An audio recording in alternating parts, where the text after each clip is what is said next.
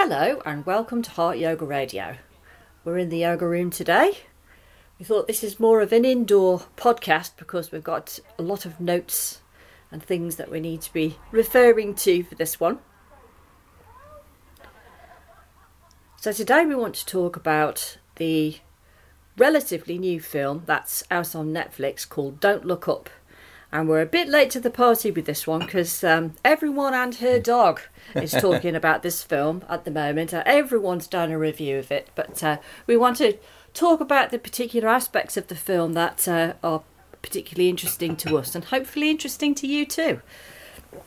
So a bit of a warning for anyone who hasn't seen this film. This is going to contain a lot of spoilers.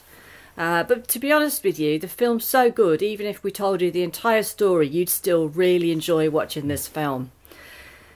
We've watched it twice now, and I went over it a third time so I could write down some various quotes, and it's amazing every single time how Adam McKay has managed to bring so much humour, so many laugh-out-loud moments to a film of this level of traumatic reality.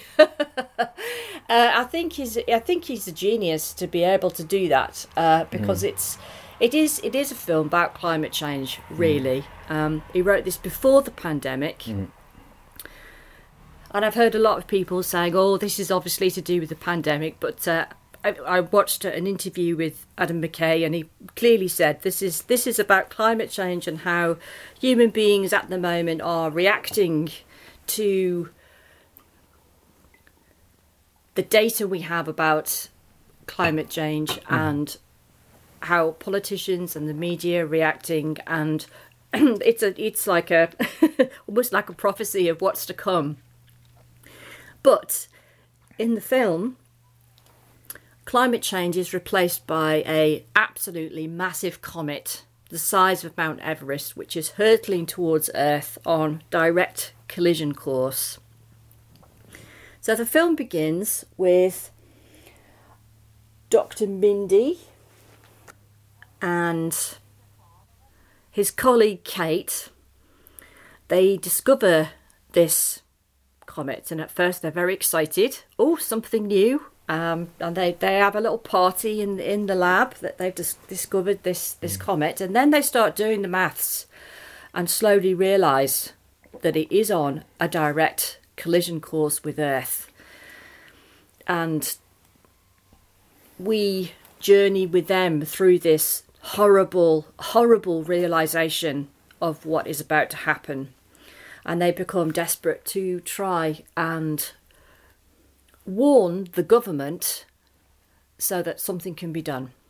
So they contact someone who arranges a meeting with the president, and they are rushed to the White House. Now, at first, the president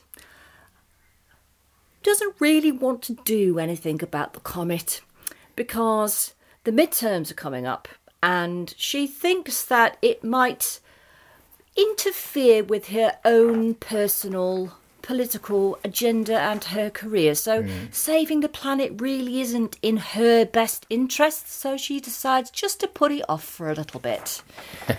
And our two scientists just can't believe that is. They just can't believe it, that she's putting her own career over all life on Earth. Yeah. So they go away, and they're initially shocked by the fact that the comet's going to hit the Earth, and now the shock deepens as they realise that there's just nothing going to be done. Nobody's going to listen or care.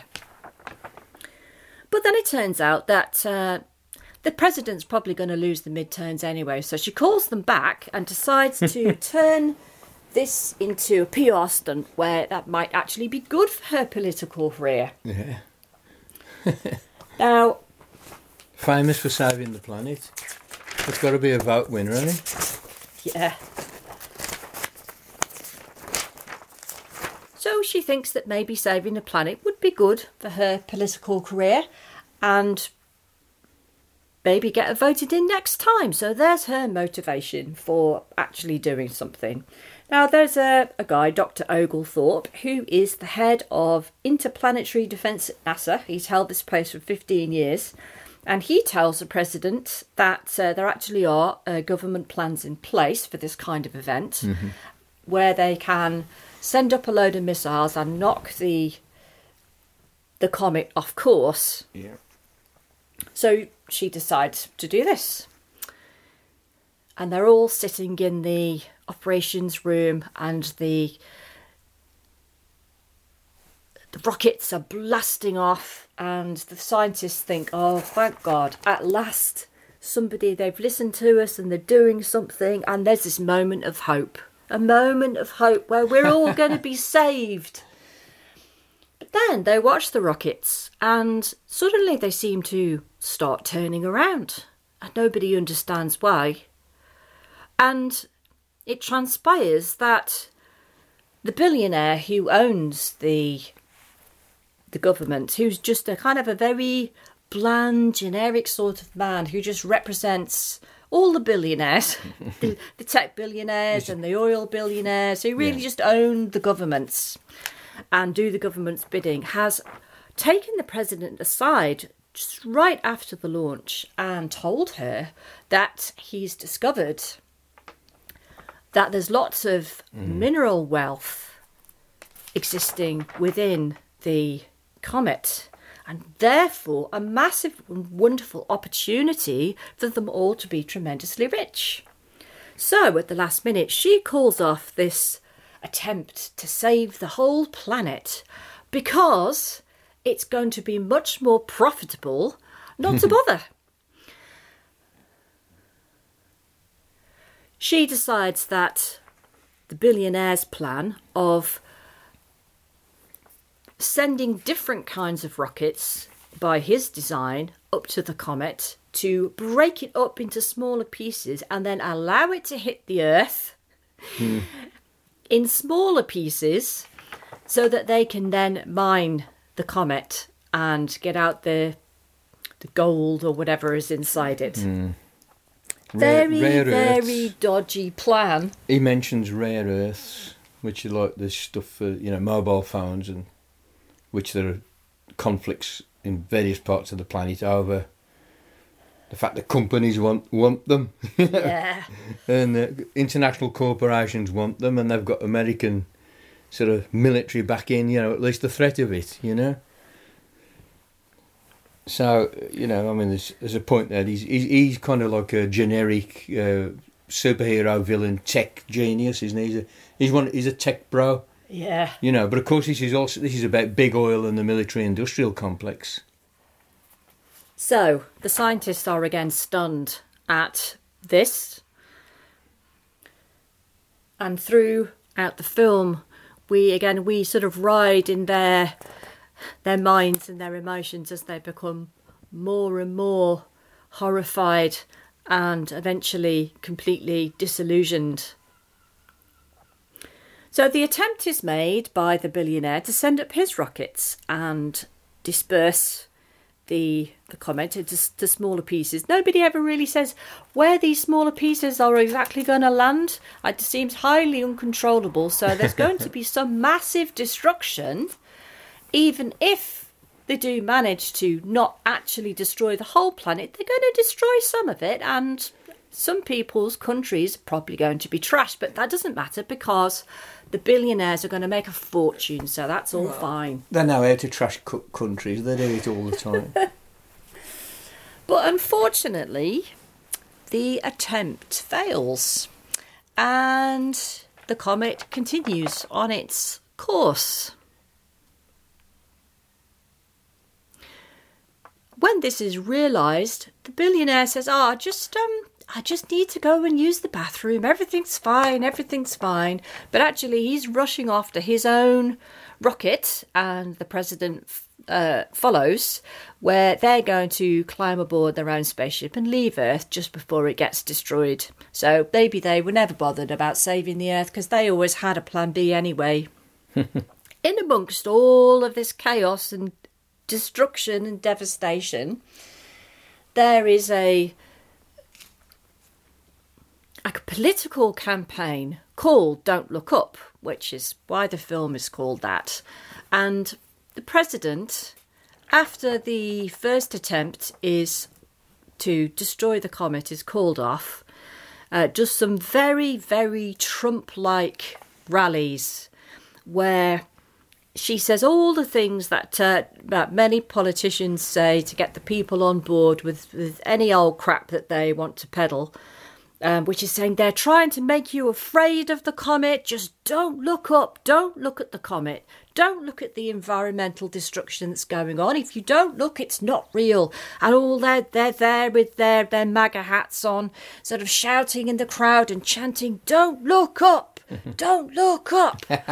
And they're doing that. Like it's a very, very good parody of Trump. But she's not really just representing Trump. She's representing Hillary as well because of the way that she presents herself and looks. So she's like really both of them. Because they both would really probably have been just as bad. And it's like the passion and the vehemence that the crowd is whipped up to with this utter denial of what's coming. I mean, there's fights and arguments and families turning against each other and people arguing and shouting. Sounds familiar. And saying it's a hoax and it's not real. Just don't look up. They want to frighten us. It's not real. The comet's a hoax. And then other people are being interviewed saying, well, you know, I really appreciate the opportunities that the comet's going to bring, because they're being told that it's all about going to create loads of jobs for them and America's going to be great again because they've got all this wealth coming with the comet and the mineral everything. rights. And then it becomes undeniable that the comet is here. And as they're in the crowd, there's this moment, they're screaming, "Don't look up!" with all this righteous passion. Then one of them looks up and sees it. And you can actually now, it's close enough, you can see it. It's looming large in the sky. And he goes, "They lied to us!" and then he starts shouting, "Look up!" And everyone looks up. And then they realise, this moment when they realise it's actually real and we're all gonna die. And they start throwing bottles at the politicians on the stage where we've been dancing to the Don't Look Up music. And it's got its own tune. Yeah.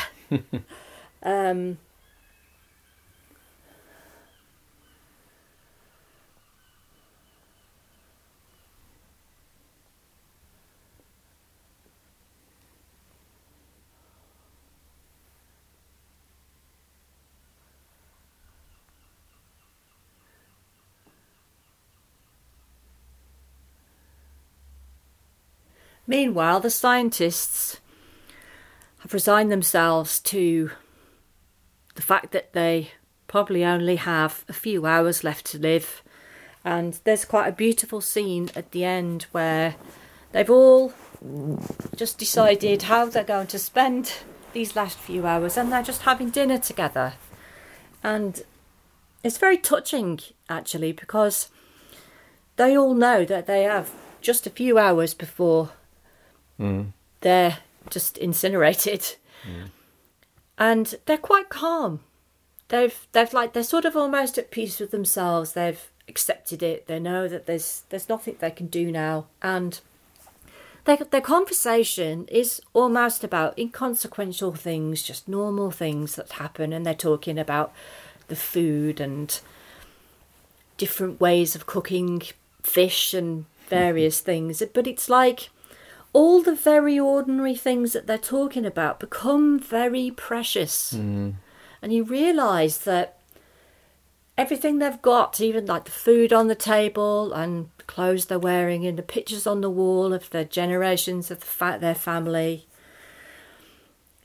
it's all incredibly precious. And these last few moments are deeply significant. Everything they say talking about these mundane things are very significant.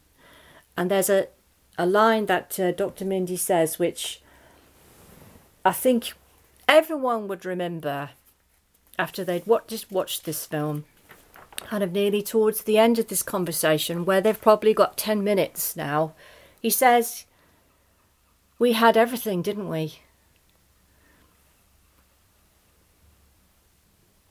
Mm.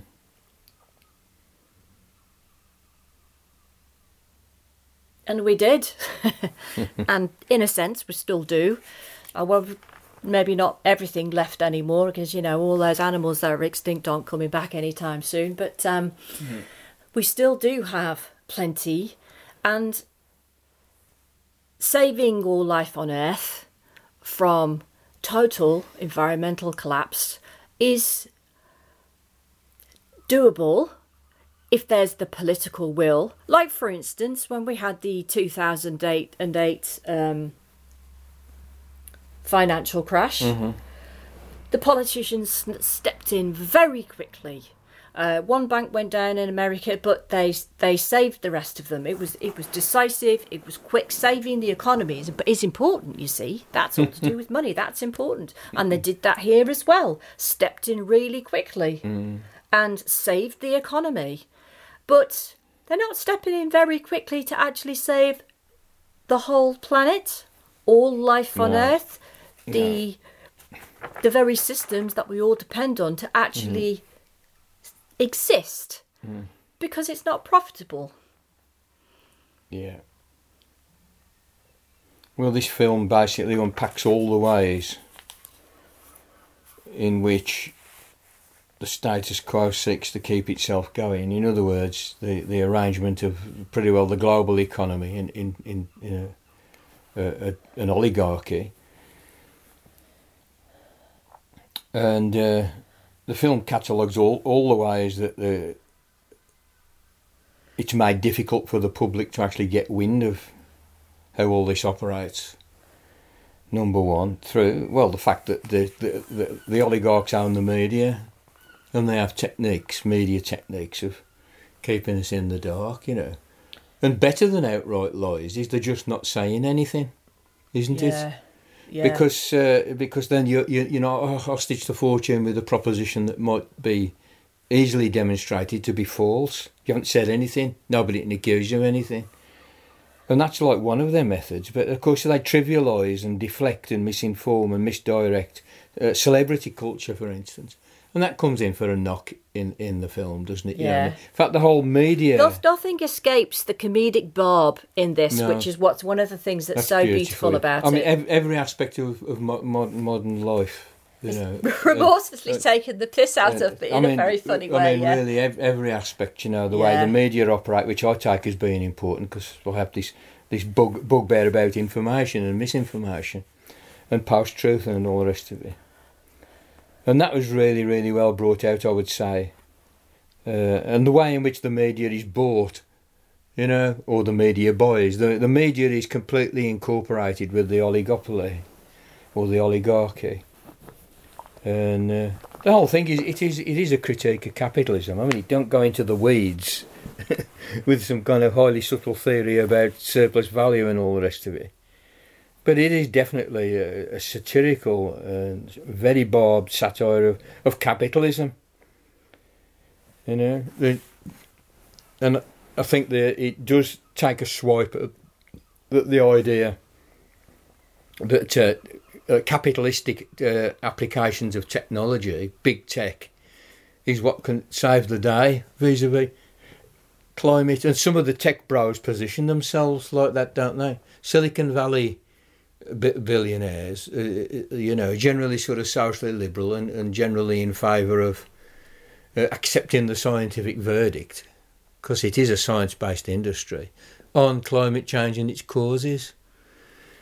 You know, so there's a lot of ins and outs, and it's all thoroughly explained. Well, I mean, it's all thoroughly illustrated in this film, and there's a lot of detail. I mean, you sort of gave the backbone of the story there, Anna, and very well, you know, and outlined all the main features of the landscape. But it's fine-grained. The characters are understood particularly the scientists, you know, they are sort of quite actually rounded characters, and of course they're going through a kind of a getting of wisdom as the thing unfolds, which is really interesting. Yeah, one thing I didn't mention, because one thing I didn't mention here is that all the key parts are played by very well-known actors, which is it's incidental, so I don't really care about famous people, but needless to say, they all do an excellent job, which really carries the film in a highly watchable way, because they all just play their parts so perfectly. There's no false notes here at all. Yeah, I mean, in terms of what this thing is, you know, I would say it's a satire. It's a political satire in the tradition of Hogarth and, I don't know, Gerald Scarfe or somebody of that type, you know, Spitting Image. It's, you know, it's right at the top of that game, I would say, as storytelling. Yeah, right, and it looks beautiful as well. And it's the way that they've... Yeah, the whole thing is done with very slick, very high Hollywood production values, and they have the most stringent production values in the world. You know, it means that what they produce has a kind of a slickness and a polish to it, and and it's highly watchable. But it's seductive. It's seductive. It is. Yeah, I mean, I think it's really great and very perfect the way that he has created this film, because it's so watchable and so funny, and it's very gripping, and the way it's put together is just you know, sometimes when you're watching something that regarding subject matter like this, it can become a bit kind of like grinding, and you've got to work at it. But this is made to be popular, and it is. I mean, that's one of the reasons I wanted to talk about it. Just, well, everyone's talking about it, but the fact that everyone's talking about it is quite a phenomenon in itself. Yeah.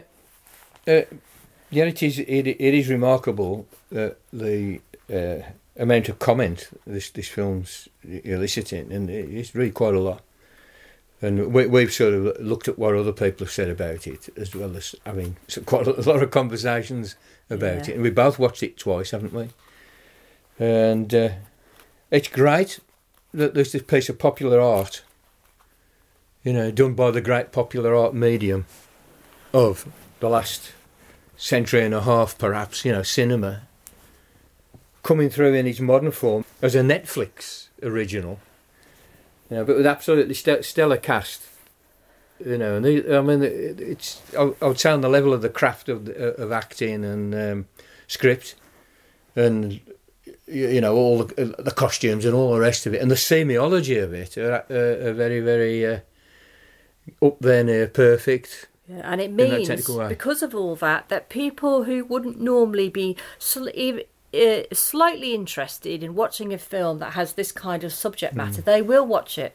And hopefully have a little bit of a uncomfortable realisation of how our governments are going to manipulate us to react to very serious events that are coming, and they're going to manipulate the population into supporting the billionaires and protecting their profits, rather than actually doing something about it which will help them.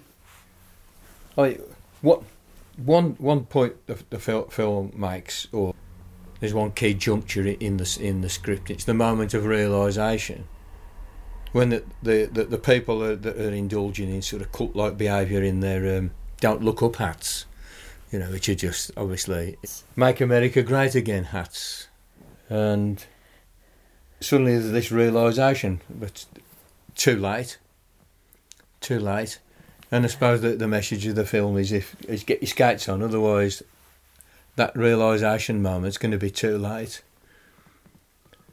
And at the moment, it's not looking good, and I say that in how COP26 dropped off the radar the day after it happened.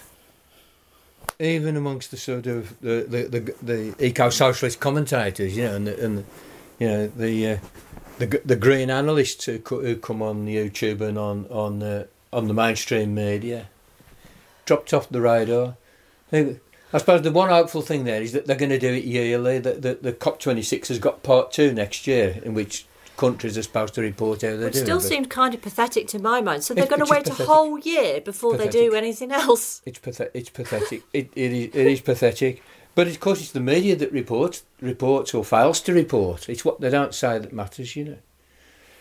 And a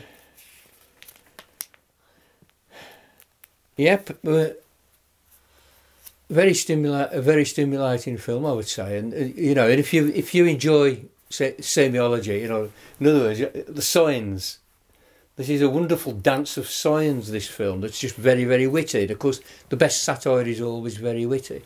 But it consists of like little sort of half a dozen frames, you know, half a second of the photographs on the president's desk in the Oval Office. And there's a photo of Bill and Hillary having a hug, you know. And then there's somewhere else on the desk, there's a photo of Dick Cheney, you know, who of course Adam McCoy made a film about called Voice, a political film, an excellent political film as well. So just going back to the fact that Adam McKay wrote this script before the pandemic. I saw an interview with Kate Blanchett, who plays a reporter in this film, and she said she got the script and then things that were in the script, very important key things in the script, started actually happening. And it's like she called up McKay a couple of times and said, "This what's in the script is now actually happening." So what we have now is, like in the film, a very, very serious situation that is going to. I mean, in the film, it's going to obliterate everything, but in reality, we've got COVID that was going to kill a lot of people, and just like in the film where the president is screaming, "It's a hoax, it's a hoax, don't look up, don't look at the bad thing, they're just trying to scare you," was practically word for word what Trump was saying about COVID. That's right, yeah. And working up people in exactly the same way as the character of the president was in the script. And I think somebody said that he had to rewrite the script it wasn't funny because it was almost like the original script was just describing what had actually just really happened. So we needed to ham it up and make it a bit more ridiculous to bring up the humour to the level that he wanted it. Because reality was just so bizarre that he had to turn it up. Yeah, and that very high pitch on the the brutality of the message and all the rest of it, I think, turned out to be well judged. You know, in the makeup of how the thing works and how funny it is. You know, and how tragic it is. I mean, it really is. It's very, very fucking dark. It's very dark. It is. I mean, it's a wonderful film to watch, and because it is so funny, but the end just leaves you. You do feel quite stunned and very moved. I mean, a little epistemological point you might want to drag out of it as well, you know, and the similarity that you noticed between the way that the COVID disaster has panned out, particularly in the United States, compares with the story of this film, which of course is about global warming ultimately. It is that it's that both are the result of a prevailing anti-science attitude, you know, that has been mobilised by the propagandists of the oligarchs. You know, an anti-science vibe, which they've spent a lot of money on promoting, because it's enabled them to deny, or they've used it as a way of denying global warming. Quasi-scientific climate denial has been paid for and promoted by big oil itself. Has put billions and billions of dollars in getting the idea to kind of stick in the general population that science is really a little bit dodgy. Stick with the Bible or whatever the fuck it might be. Yeah. And that's why we get the resonance between the COVID situation and the global warming situation is because they both have got at their core this epistemological stance of science denial. You know, that's why I'm so interested in getting as much clarity as possible about the actual nature of science. And of course you think, well, that is a sensible way to go down. We need to make that case. People like me who speak to other people who think about ideas at that kind of, I don't know, level, you might say. I mean, this is where you come to. You come to having to sort of try and get some clarity about the nature of science, and then you find it's not actually that easy. You know, and the fact that it's not easy, of course, is something that the science denialists mobilise. They mobilise the fact that it's going to be very hard for the man in the street to have a bit of a sense of the messiness of science and to understand the ways which, nevertheless, it's our best bet as a means of getting the information we need to address specific problems for human beings. And we have some very, very grave problems. And the science has got a lot to say about it. It doesn't have everything to say about it. There are all areas of analysis and thought that need to be engaged in that are to the side of science, but the science has got such a major role in the way human life proceeds on this planet, you know, that science denialism is really, really fucking pernicious.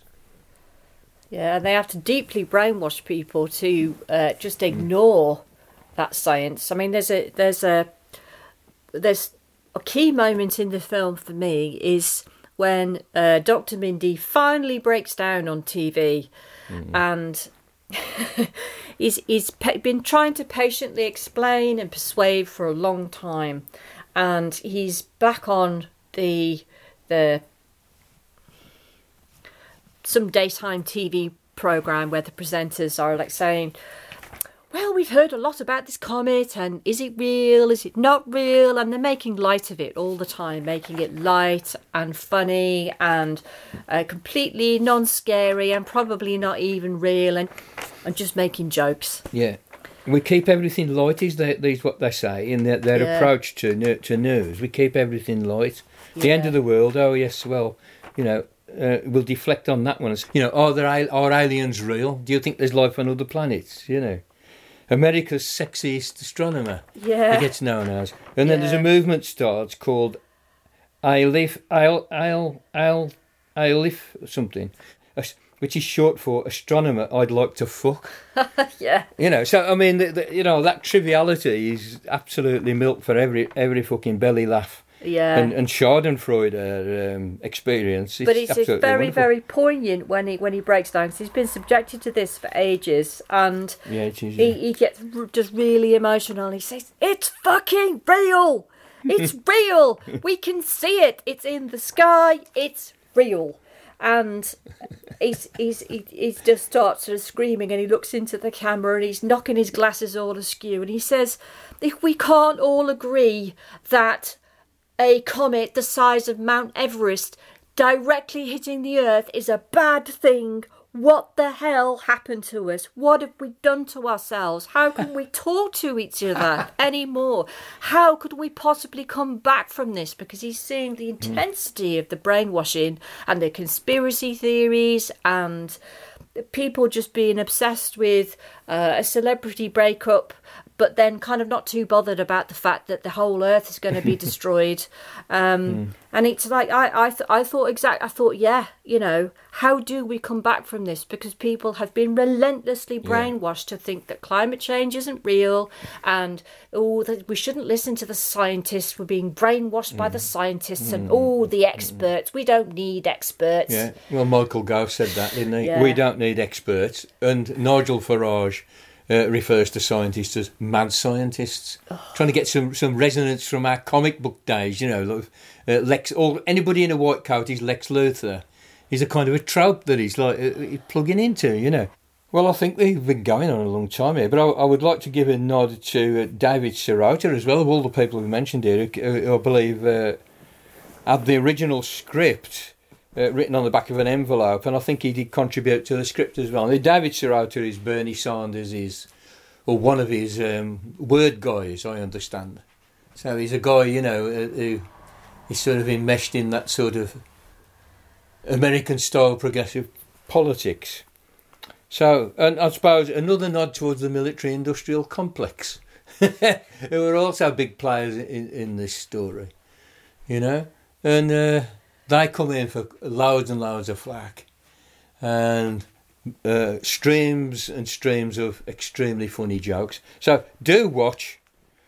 It's dark, it's shocking, but it's also very, very funny. Do watch. I would say essential watching at this time.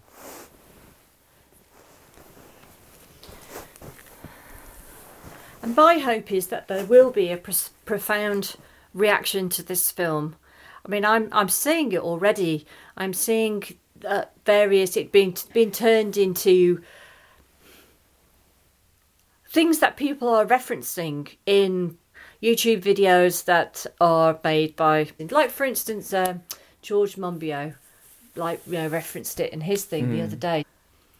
So my hope is that this film will have a profound and long-lasting effect on the people who see it, and because it's so good, people will be recommending this film to their friends who perhaps wouldn't normally watch something with this sort of subject matter, and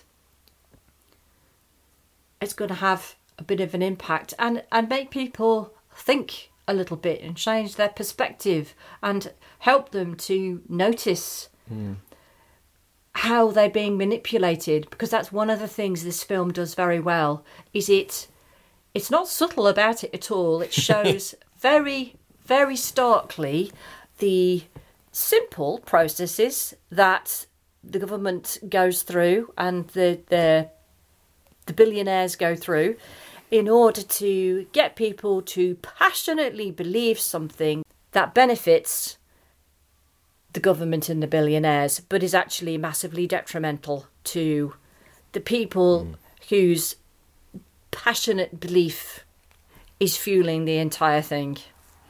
Anyway, so I hope you found that interesting. If you've watched it, I would recommend you watch it again. It's kind of even better the second time round, and recommend it to a friend, or more than one friend. Try and get everyone to watch it, because it really it is the film of our times, I think. Partly because it's reflecting very, very precisely what's happening now, but also is an excellent predictor of what is to come. Make knowledge great again. So I hope you found that interesting, and we'll speak to you soon. Have a good apocalypse.